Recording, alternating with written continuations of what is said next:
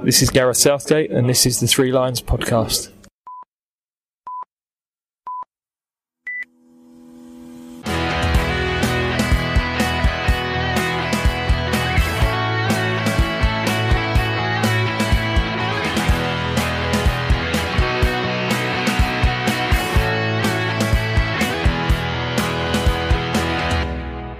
Hello and welcome to episode 52 of the Three Lions podcast. My name is Russell Osborne.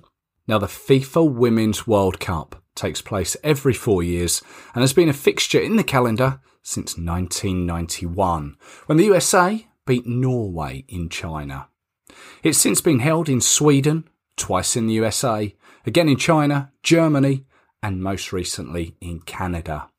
The Americans are the most successful side. 3 times they've won it, and they are in fact the most recent winners. France is the destination for 24 nations this time, and England's Lionesses go with the hopes of a nation, praying they can go a step further than 2011 when they made it to the quarterfinals and 2015 when they made it to the semis. This time, 2019, in the group stages, we face our near neighbours Scotland, then Argentina and Japan. England have made it to 4 of the 7 previous tournaments, and in this podcast, I've busted a gut to try and speak with players who've experienced 1 of those tournaments. But sadly, I've only managed 3. But still, it's a great listen. Don't stop there.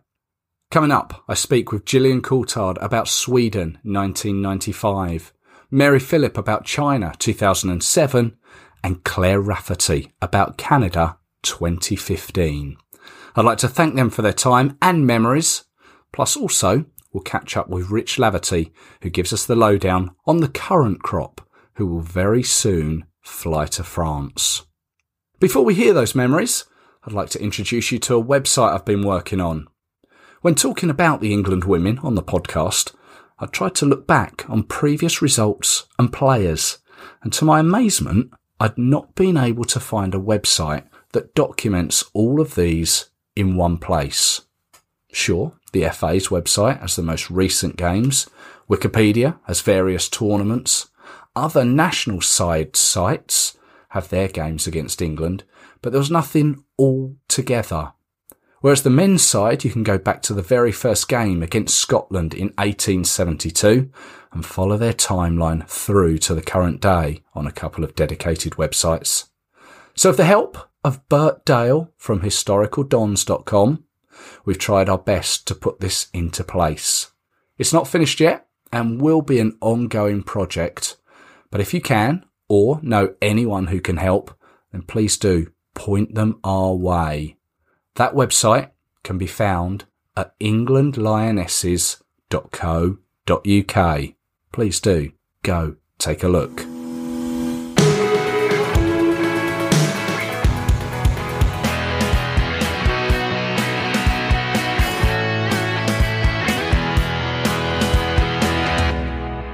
Now, Sweden 1995 was the second Women's World Cup and England's first.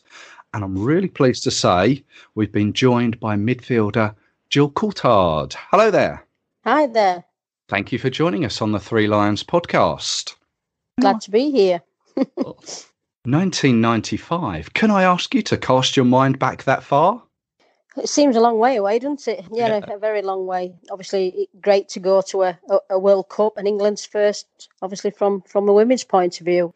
Obviously excited, and obviously was looking forward to the tournament to go ahead. Sweden was the destination, wasn't it? So it wasn't too far to go. What do you remember about the preparation for it? Well, we didn't have too long. You know, it's not like now what the women have got. They're together for a couple of weeks or whatever. We were basically together for about 3 or 4 days.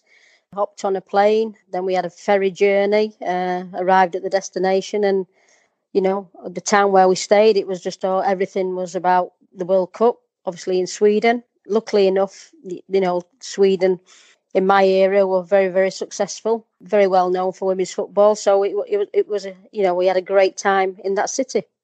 So was Sweden, they were ready to host this? Was it well organised? very well organised. Everywhere where you went round the corner, there was posters up, there was banners up, and then obviously when we moved on to the next town, it was exactly the same. I see. Well, let's crack on to the games. 6th of June, 1995. You have got a special place in history, haven't you? England 3, Canada 2. Why have you got that special place in history? The first one to score in a Women's World Cup for England. You were indeed. And getting 2 goals as well. So, really pleased with that. I don't think you realise what you've done until you've finished, really. So for me to have that accolade I'm quite happy with that. So the first one was a penalty, wasn't it? Yeah, only just got in the net. When I look at it, when I look back on it and I watch the video, I think, oh God, it's a bit lucky there. And I think if you look at some of the expressions on the bench, I think everybody were thinking, oh, that's just gone in. And the penalty for England should be taken by Gillian Coulthard. And it's just good enough, just scraped into the corner. England lead 1-0. Just crept in. Were you designated penalty taker? Yes, I was. And then obviously I got brought down for, I think it was our second goal. And then Marianne Spacey obviously took that, obviously with a totally different attack of approach. And obviously that made it 2-0. And then the third one was quite a bullet header, really, off the 6-yard box. Yeah, we had some great link-up play, and obviously I made the run into the box, back post, as people used to say, I rose like a salmon. This is Hope Powell. Oh, terrific work from Powell. And here's the deep cross. Coulthard comes in. It's her second goal. And with 4 minutes to go, England's lead is extended to 3-0. What a beautifully worked goal. And Coulthard on the end of it gives the goalkeeper no hope at all. But yeah, obviously that was to make it 3-0 and to score 2. I also remember in that game I got a bit of a shiner, which my eye obviously closed up. So yeah, great memories. Oh right, I didn't realise that you were in the wars. I was, Well, midfield, aren't you? So you're bound to get something. True, you bumps and bruises. Yeah. You only had a couple of days to recover because it was 2 days later. That's right. If you look at the format in 95, we played on the 6th, we played on the 8th, and then we played on the 10th, which is, when you look at it, it's a bit crazy now. But things have changed, obviously for the better, really, because you're going to make women's football a little bit. Everybody's going to be obviously fitter and fresher, and the games are going to be totally different in this era as what they were in my era. Yes. So the next game was Norway, who turned out to be the eventual winners. Could you see that they were maybe a class above or a little better? I think all the Scandinavian teams were a class above. When you look at the Americans, they were the unknown really team because they didn't really play that many games as such. But yeah, they had everything.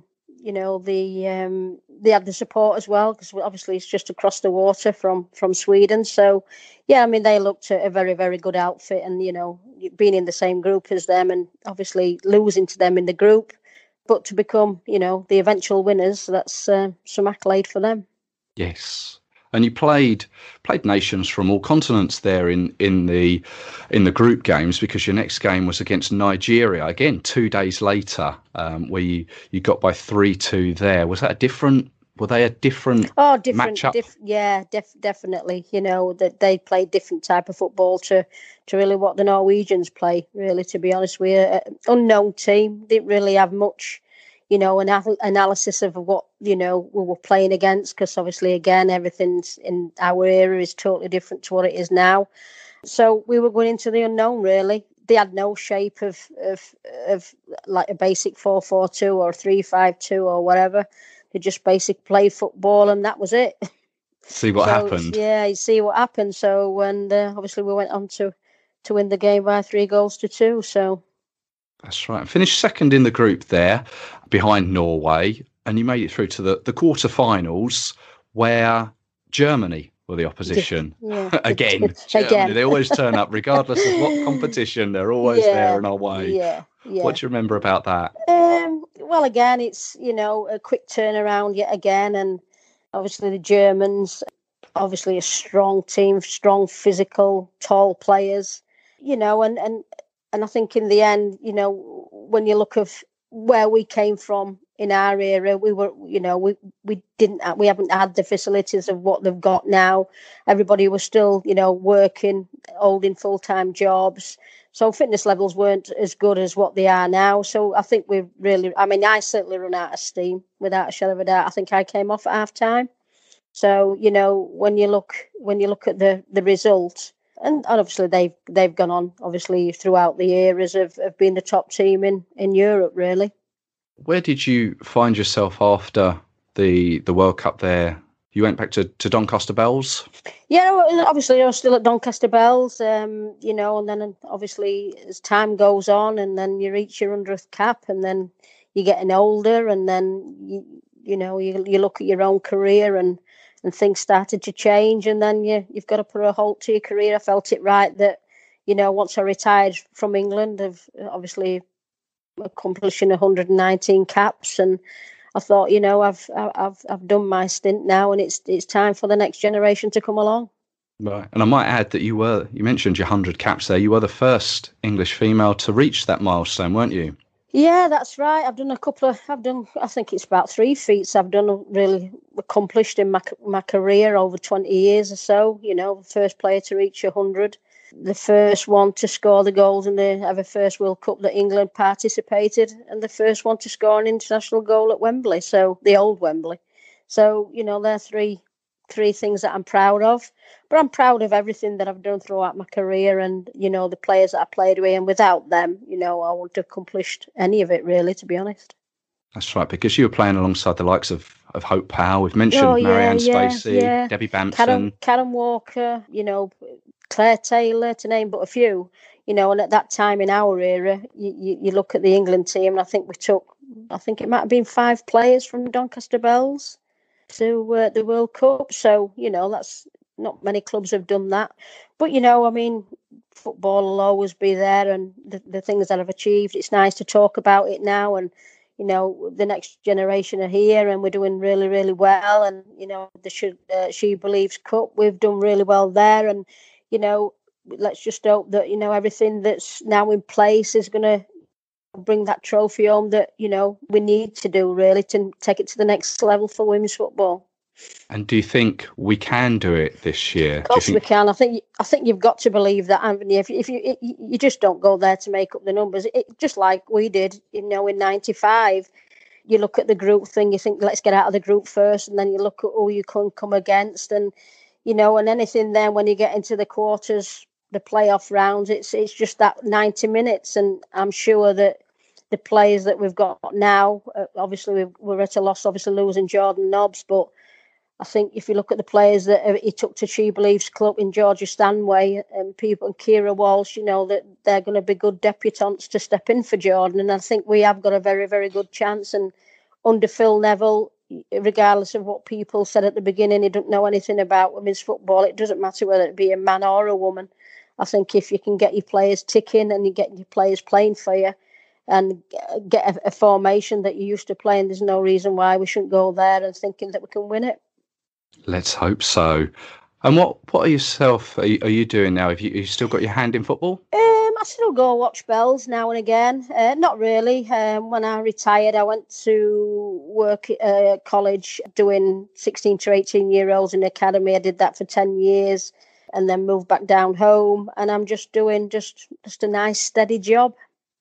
Nice. Nice, steady job. But, I still keep my hand in and do little things for people like yourselves and few things for radio, few things for papers. But yeah, I try to keep in there because, it's in you, and I see a lot of people when I go to the international games that I haven't seen for years, and we talk about old times. So, but I'm looking forward to obviously the World Cup this year, and hopefully, fingers crossed, everything, we get the right draw at the end of it, and we go on and show how good we can be on that stage. Well, let's hope so. And I thank you for sharing your memories with us. And if people would like to talk with you, are you open to that? Yeah, of course I am. Yeah. I see you're on Twitter with, well, I might add, one of the best Twitter handles I've seen, which is The England Capped. And well done for getting that ahead. Yeah, it's my email address. So obviously, when I created that, which were obviously at the time when I was England captain, I've had numerous people ask if they can buy that off me because it's obviously unique. And then when I did my Twitter account, it's again relevant. Of course, yeah. So David Beckham was on the door. Was he asking for that one? No, actually, he's not really right in my era. I would say it's probably people who have been past England captains. So yeah. Gillian, thank you very much for joining us and sharing your memories. Yeah, that's great, Russell. No problem.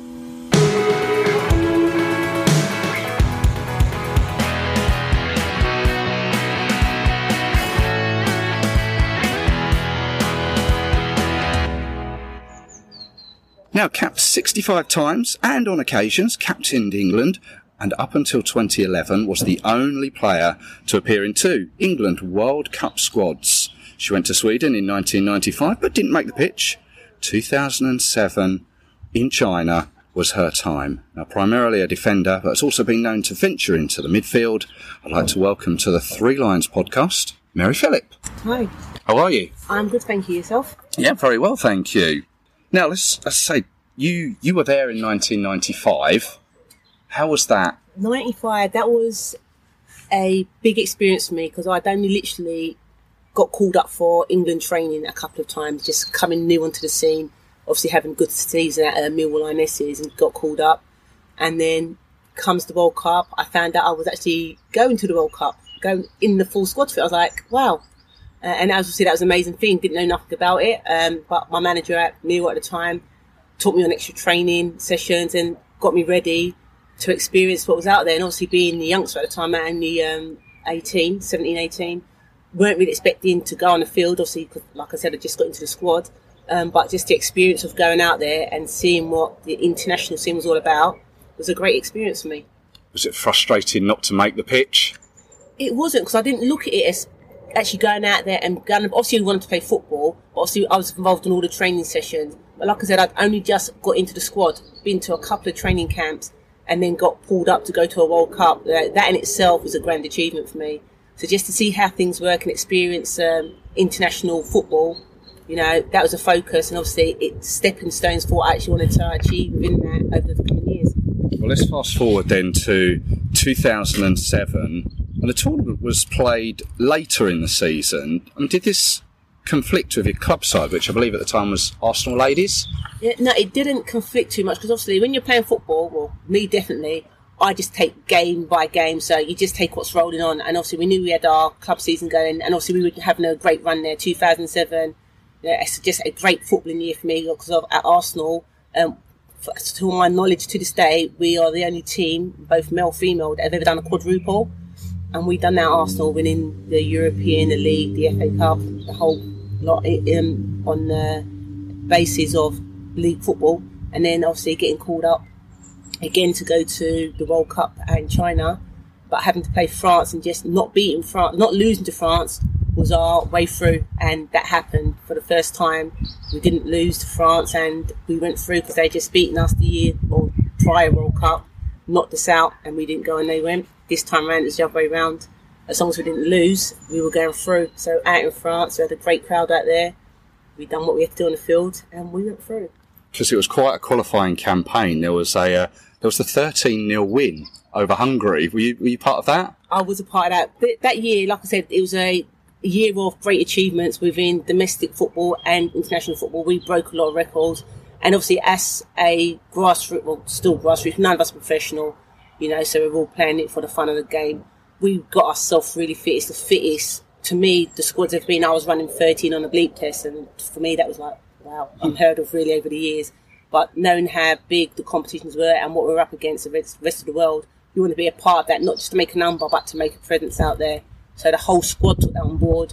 And we all went out training and we all got ourselves extremely fit for that. And it obviously paid dividends when in the domestic service as well. Now, let's say the tournament was in China. Had you ever been to China before? I've never been to China before. That in itself was just going out there would be amazing. But we did go to Macau just before dropping off into China and experience that. And then obviously going to China itself was a bit of a change, a cultural change, just seeing how things are done. and how people just in general move around there, and their systems of their travel and just how they live in the high rise is slightly different to what we live here. Yes, isn't it? I mean, they hadn't really hosted a major football tournament before. Did you notice anything different out there? I mean, obviously, say the cultural, but on the footballing side of things. No, on the footballing side of things, everything looked normal. Grass was green, they were well laid out, we're all spread out. Obviously, travelling to and from the games may be slightly different. But apart from that, everything that had to be done, to me personally, on the field was done. But then again, I'm not involved in the stuff off the field, and I know experience stuff off the field now is totally different. So I'm assuming everyone who's doing it was probably seeing all the different changes that need to be done or things that need to be picked up on. But as a player being out there, we didn't notice it. Our game was that go out there, focus on what we wanted to do, play football, and go as fast as we could. And the rest was up to those in charge. Well, let's start with the games. It was Group A. The first game was in Shanghai, and it was against Japan. What do you remember about that game? I just remember Japan's free kick to bring it 2-2, and it was just one of those ones that it was fairly near to our goal, just outside the 18 that I can remember, and just going in to draw. But it was a good game. For an opening game, we didn't lose it, and that's the big one. You don't want to lose your opening game, but obviously, ideally, we would have preferred to win the game, and just put us in stepping stone for what we need to do. We know we had to go the next two games and win them to take us through. But it was a hard-fought game. Japan, very technical side, and they gave us a good run out there. But we held our own, and like I said, we come to the pitch with a draw. And it was just unfortunate to me that we didn't do enough to take a win from that game. But their goal was good that pulled them that draw, so can't take that from them either. Well, this was followed up by another draw against Germany, who were in fact the eventual winners of the tournament. So I guess taking a draw in hindsight from them was good to look back on. It was obviously my experience playing Germany.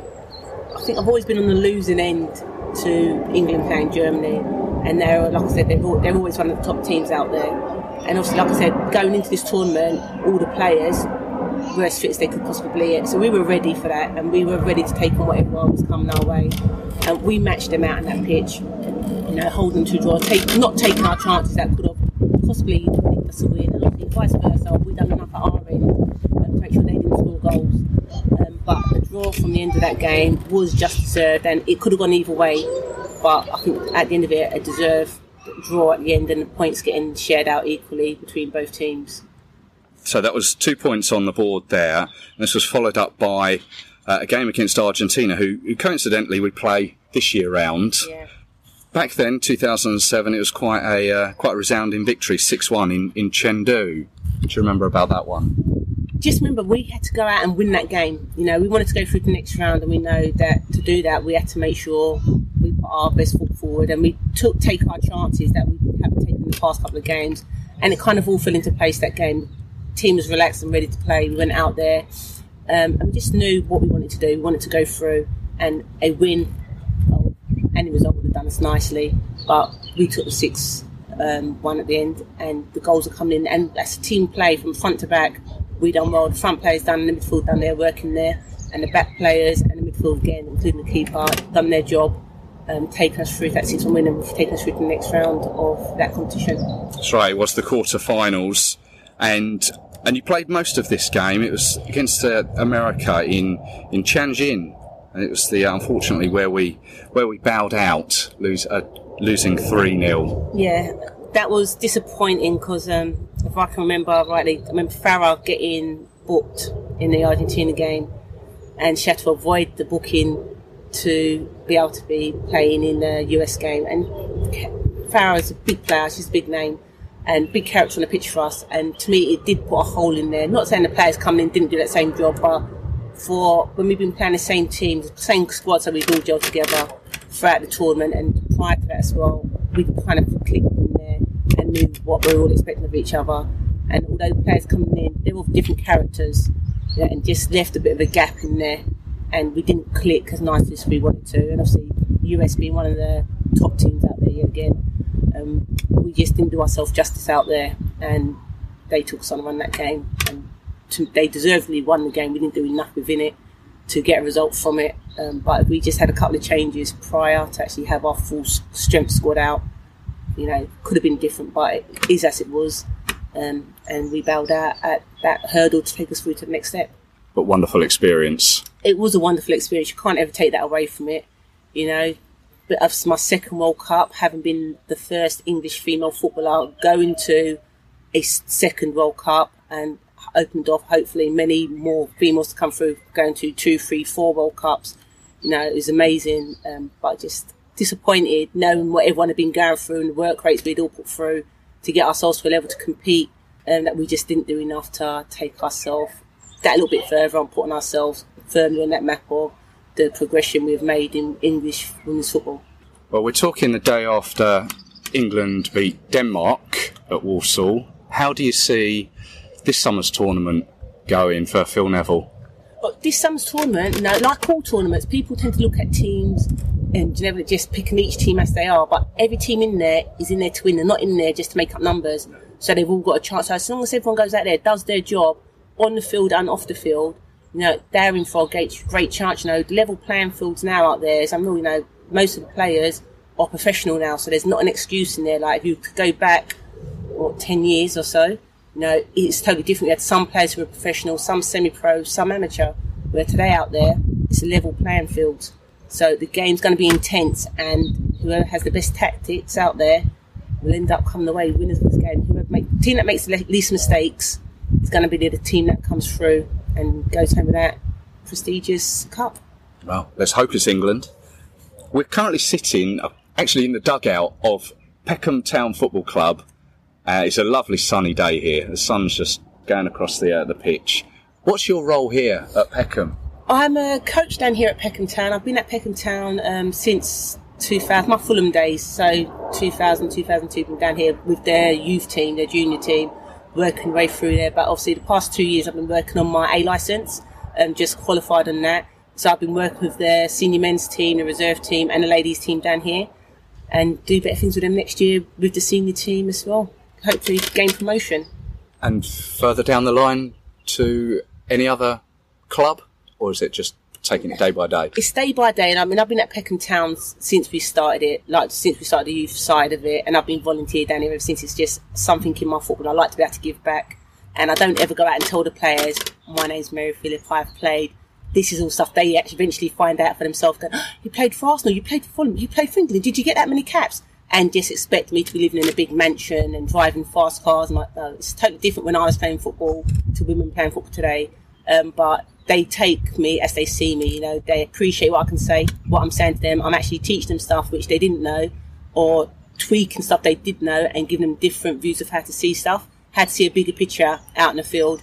And it works both ways because, you know, they respect that because I'm not throwing it in their face of what I'm able to do. They can see that and they take it on board, and I get a lot of respect from it, both from the younger teams and from the senior team itself, like the men's team. It's like pretty cool, you know, getting them just standing, listening, 16 big guys in front of you and thinking, taking on board and none of them speaking out of turn. You know, it's great. Great stuff. Wonderful. Well, thank you very much for your time, Mary, and I wish you all the very best down here at Peckham Town. Thank you very much. Hope all goes well, and roll on England for this World Cup coming through.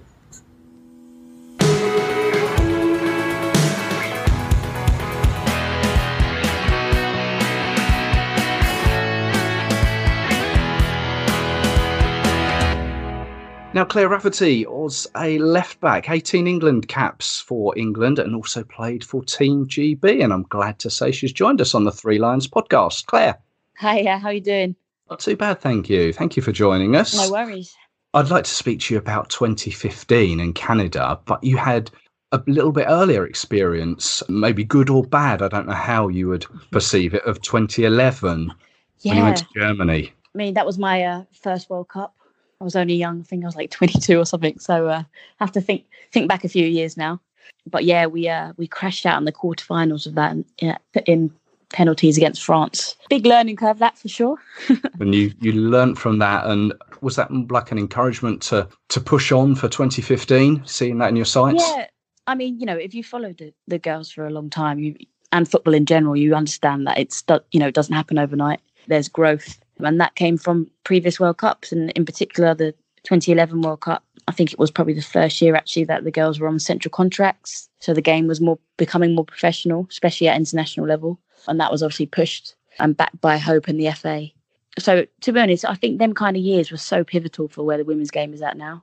And, you know, sometimes they say that you learn more from failing, and to go out, I don't think there wasn't anywhere near as much media coverage then, and there wasn't a great deal of expectation on England. But, you know, they reached the quarterfinal against France and took the game to extra time. And yeah, I think I came on an extra time because Tom East was a very, very quick winger, and I was obviously very young back in the day, left back. So Hope dragged me up and was like, I need you to stop Tom East getting on the ball. And I mean, I did it for the extra time, but I couldn't stop her scoring a penalty. That was out of my control. So 2015, qualification was 100%. There were big wins against Montenegro and Turkey. But from what I can gather, you weren't so much part of the qualification. So I've had a lot of injuries. I had 3 ACLs and subsequently don't have as many England caps as people think I do. So what's happened, I've just kind of been injured and then been called up to World Cups. So I miss all the... all the hard work, side, and then I go to lovely glamorous World Cup. Yeah. So I think I came in really late. I'd just come back from the ACL, and Mark had called me up, and I think I can't remember what game it was, but yeah, I was a late addition, and I think I was playing well at that time for Chelsea, and obviously having kind of been on England's books for a long time, and being to a previous World Cup, he saw my strengths and thought I'd add to the team. So called me in, and yeah, I mean, the rest is history. What was Mark Sampson like? Mark is a fantastic character. Yeah, obviously, you know, there's been some negative press around situations which could have been dealt with better. But for me, my one-to-one interactions with him, you know, they were great. He's a great coach and a great leader, and he was the difference between winning and losing for us. You know, he really installed that mentality, and what we did is we played to our strengths, and, you know, he'd have each player and you'd have a list of 3 things that you were good at, and that's what you have to get right every single game. And it's really quite basic, really, when you think about it. But that's, you know, we took each game as it came, and that worked for us. You know, we had a little bit of luck on the way, as you need in cup football. But yeah, I mean, he really pushed, you know, Hope did such, you know, great things for the women's game. But Mark was able to come in and capitalise from that. He was really people focused and really got the team gelled, which wasn't the case before. Everyone was, you know, always sitting in their teams, etc. You hear a lot of it about what Southgate has done with the men's and tried to gel the team, and I think that is the difference. I see. So on to that World Cup. It was not the best of starts, really, was it? A 1-0 loss to France. They always say win your first game. They do say that, and we didn't. How did you react to that? You know, I remember we had a game plan, and it was going so well, and I think I can't remember who. Maybe Naseeb or someone scored from outside the box. It was a fantastic strike, but we'd kind of been absorbing their pressure for a good chunk of the game, and you know, a shot went in, and that was that. And I think people kind of went, oh, there we go, same old England. And I think that is kind of how I think people stopped being interested from then on in until we got out of the group stages, to be honest, because we then were, I think we just kind of got on with it. People just expected, you know, oh, you lost your first group game, that's it, you're not going to progress now. But no, we really we had a really good run. Well, yeah, you bounced back with two 1 victories, weren't they? Mexico and Colombia, which I guess are they different? Yeah, I think that's what, you know, when you play European teams, it's very difficult because it's very tactically aware and astute. And, you know, you always end up knowing players you're playing against, and, you know, you've been brought up playing against them. But when you play, you know, South American teams, they're a little bit more chaotic and harder to kind of predict, and that unpredictability can be dangerous. Equally, if you get your game plan right, you know, it can be, well, it should be quite straightforward. But I think tactically they weren't as astute. So we knew that if we kind of got a goal, it would be quite plain sailing. But very skillful players, and yeah, I mean, it was very much with Mark. You know, you're going to be marking this player. Don't let them get past you. Otherwise, you're not playing again. Well, moving on, then we made it through to the round of 16, and it was back to European opposition, Norway, and you played in that game in the round of 16. Do you remember that one? Yeah, we started really badly in the game. I do remember that, and the pitch just felt massive, and I just remember the world kind of. I think someone did a bad back pass, and they should have scored like really early on, and we were really kind of up against it. And then we obviously that Lucy Bronze goal, which absolutely got us all over the news. All of a sudden, everyone was starting to take notice. In the run of play, I think that game we actually shouldn't have won. When I reflected on it, they dominated the possession, but I think Steph scored as well. Yes, am I right in saying that? Yes, yeah. I think Steph scored first, and then Lucy took it to 2-1. And the pure jubilation when that strike went in. And I think ultimately what we had was a belief that even if we went 1-0 down, we still had a goal in us somewhere. Right. And and I remember Jill Scott coming on and just keeping it in the corner for a good what felt like an eternity, just to try and run the clock down when we were 2-1 up. Yeah. But that was kind of when it really started to hit home that wow, we're going to be in a quarterfinal of the World Cup. That's absolutely massive. Well, that massive game came against the hosts, didn't it? Yes. 31,000 in the stadium there against Canada. I mean, that was, and we were in Vancouver as well. So we'd flown from, can't remember where from, but we've flown to Vancouver, and obviously Vancouver's beautiful, isn't it? But, and it really had World Cup fever. Right. The city, and you could kind of, as soon as we got there, you could feel the buzz. Obviously, we were playing Canada, and I think the day before it was Canada Day.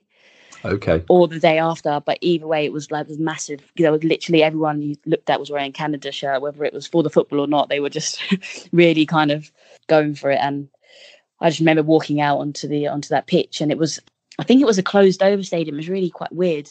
Okay. And it just felt, the atmosphere, it was just electric. I don't think it sounded like there was not one English fan in there.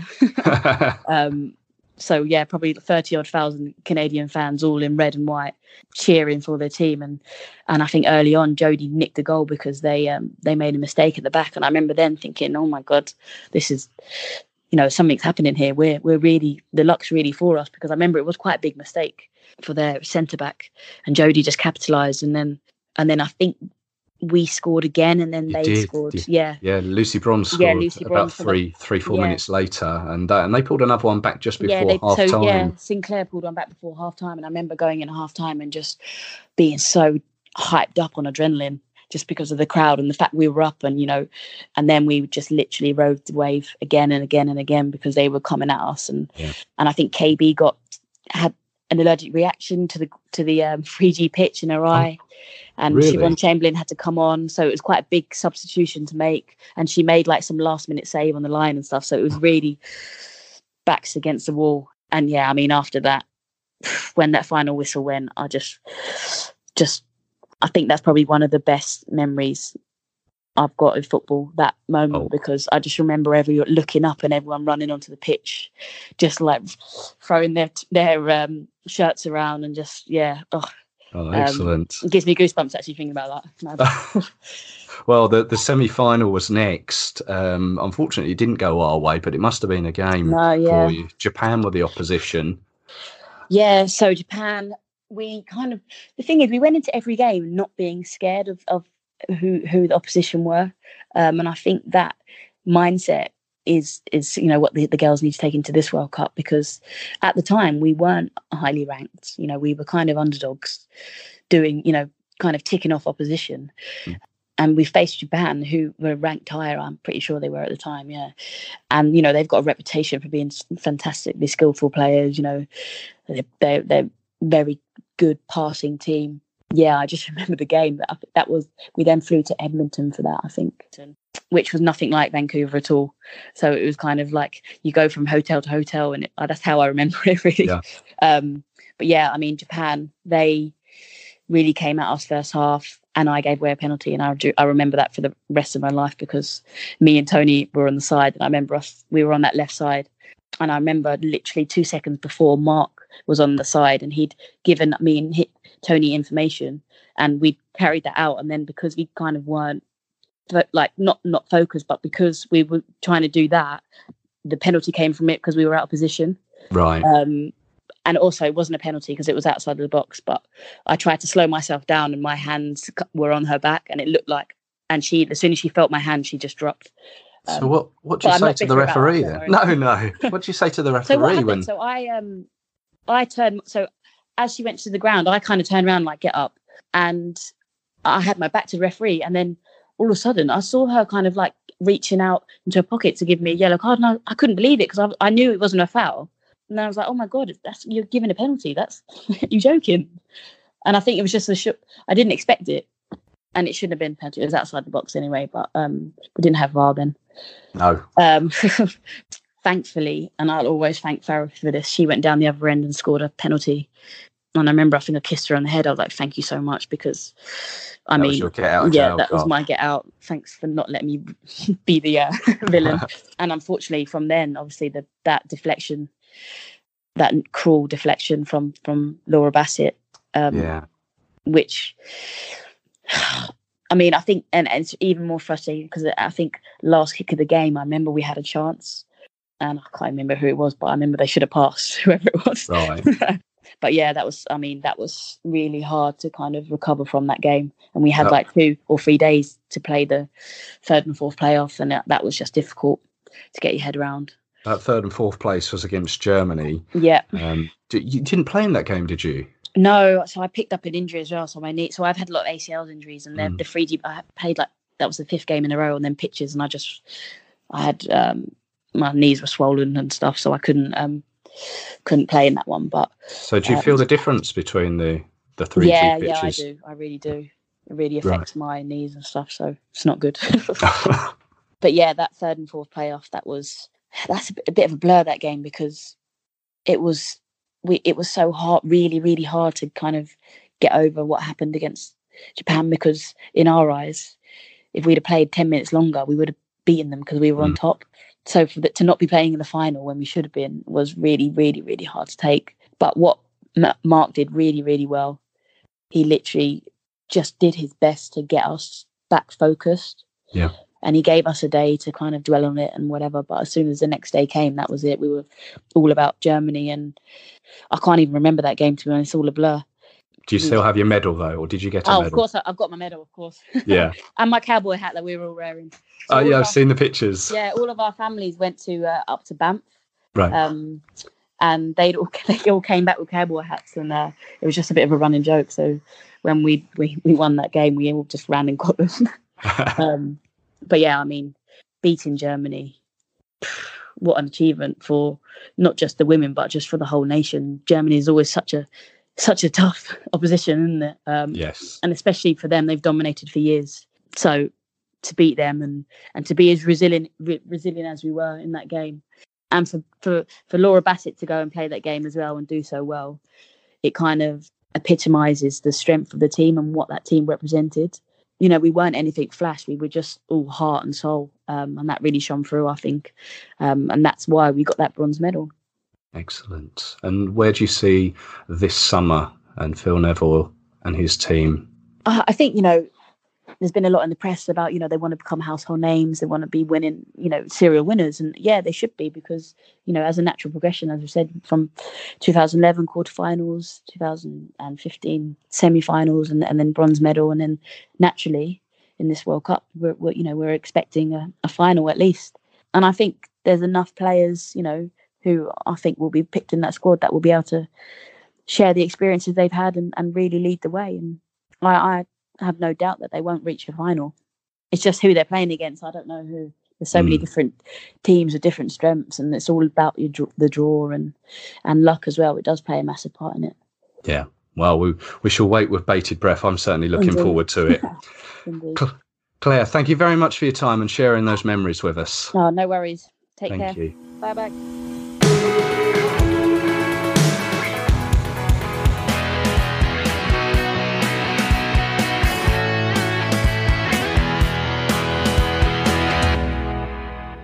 Now, as I'm sure you saw recently, the Lionesses squad was announced to the public via social media.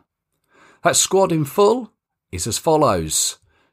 In goal, Karen Bardsley, Mary Eaps and Carly Telford.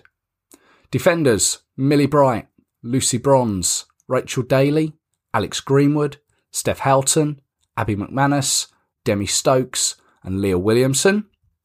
In midfield, Karen Carney, Jade Moore, Jill Scott, Lucy Staniforth, Georgia Stanway, Kira Walsh. And up front, Tony Duggan, Fran Kirby, Beth Mead, Nikita Paris, Jodie Taylor and Ellen White.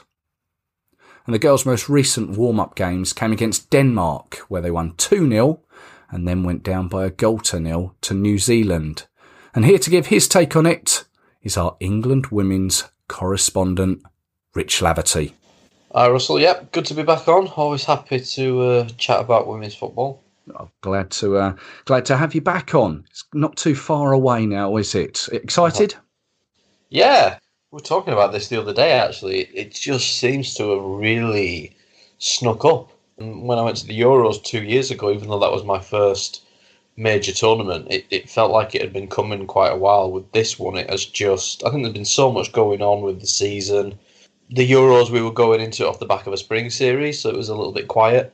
This one, there's been a full season, a lot of friendlies, much more media stuff to do. So, yeah, I can't quite believe it's this week, to be honest. But, yeah, definitely excited.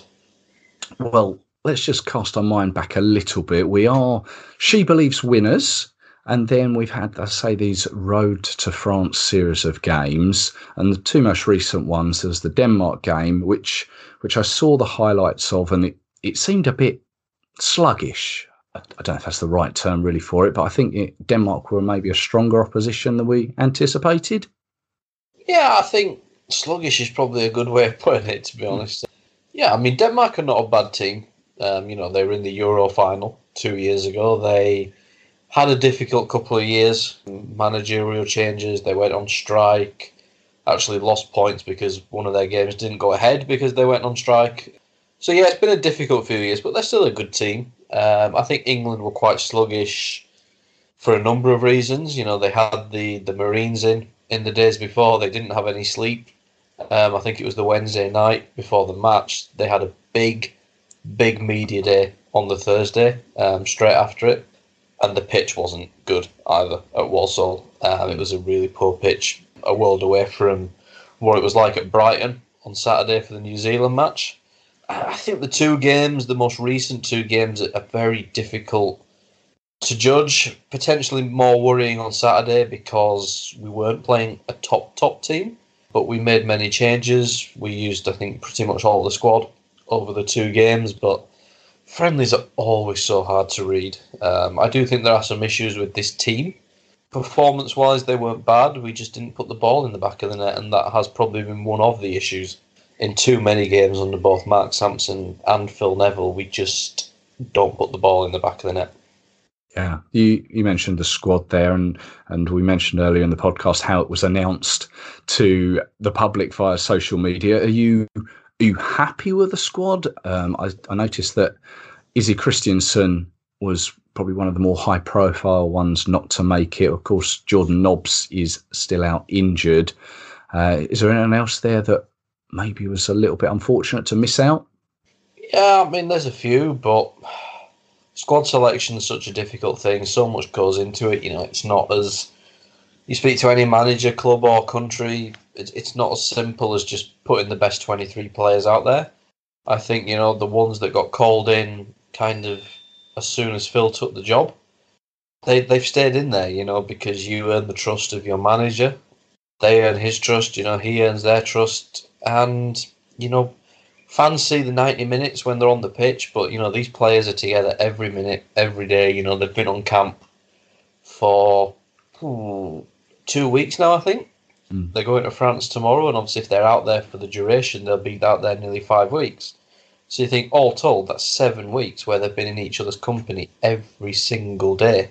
And, people sometimes get fed up about speaking about a group that's together and having the team spirit and having the right personalities. But when you're together for 7 weeks, you absolutely need that. So, yeah, there were players like Hannah Blundell, Beth England, Aoife Mannion, Sophie Baggerly, who had all fantastic seasons, but sometimes it's right place, right time.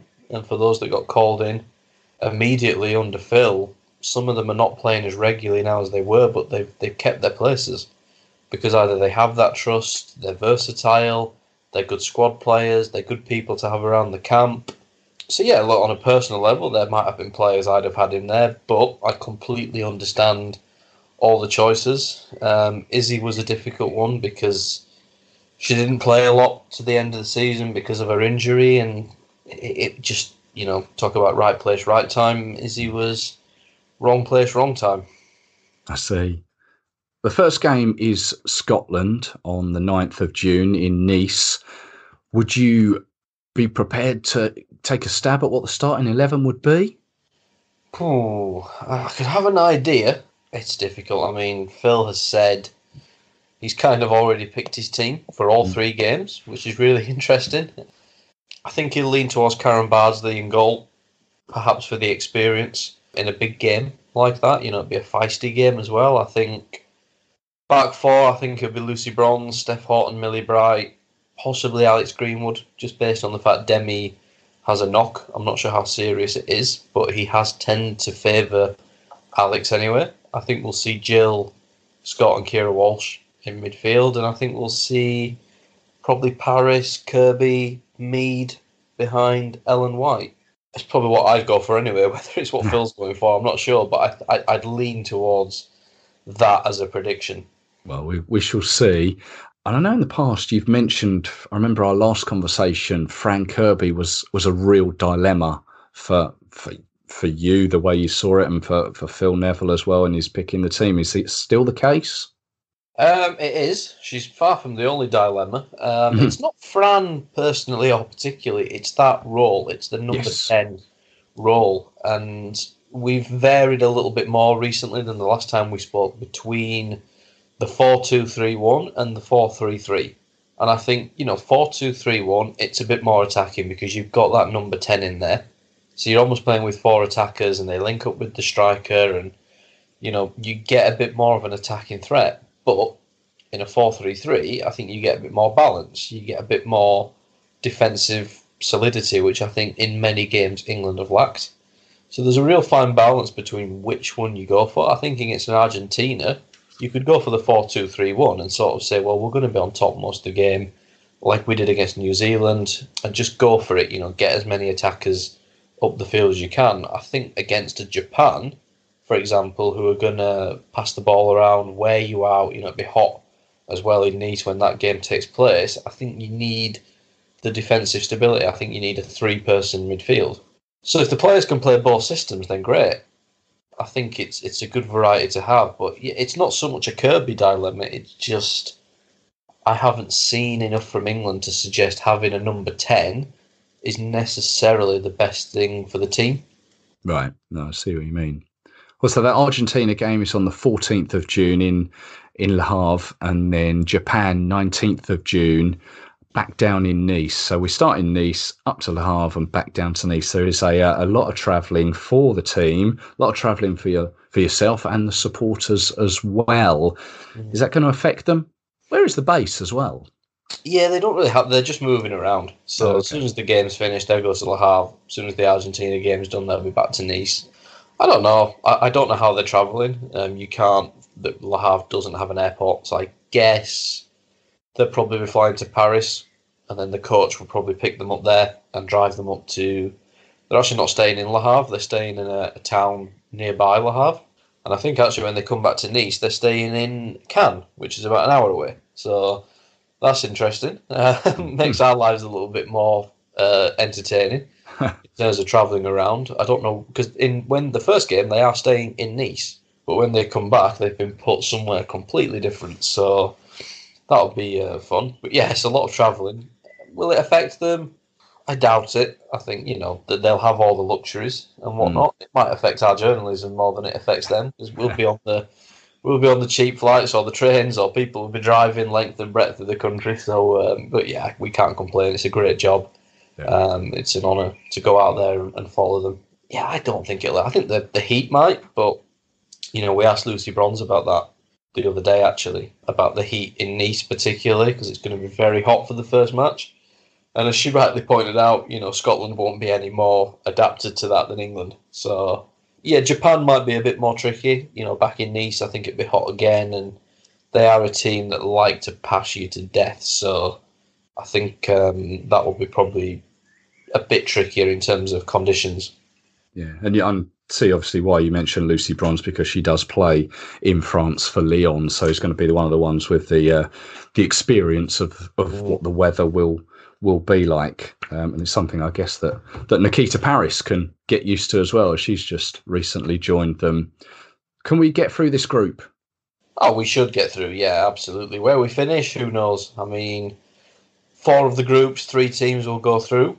I think probably the 3 top teams in our group all have a chance, because I think if you probably get 3 points, you probably will be okay in terms of being one of the third place teams, whereas the other groups where it's a bit more split between the 4 teams and maybe some more points are dropped, they might not hit that 3-point marker, whereas in ours, all 3 of those teams, England, Japan, Scotland, should realistically be beating Argentina. So I think, if England went out in the group, it would be an absolute catastrophe. Like, it's not even imaginable that England could go out in the group. But winning the group will be important, and there's no guarantee you can win it, because you're in there with a very good Scotland team and a team that's been in the last 2 World Cup finals. I think if you win it, you're probably looking maybe at Spain, someone like that in the second round, which would be tough. We had a tough game against them last month, but if you come second, you are almost guaranteed Canada or the Netherlands. And we lost to Canada last month. We lost to the Netherlands at the Euros heavily, and they played Australia off the park at the weekend. So if you come second, either way, you are walking into a second round match where you've got every chance of going home early. So winning the group is going to be crucial. I think it's going to be a fascinating group. I think the games are going to be great. You could say England will come first and you wouldn't be surprised. You could say they'd come third and you wouldn't be surprised. So I think the 2 matches in Nice against Scotland and Japan are going to be absolutely fantastic. Well, we're going to look forward to it. I'm not going to ask you yet whether we can win it. Maybe we can catch up with you after the group games and see where the land lies there. No problem. Well, Rich, thank you very much for joining us. I am looking forward to this tournament, interested as I have been with the previous tournaments as well, and really hoping that obviously we can do well. Rich, we shall speak again. Thanks very much.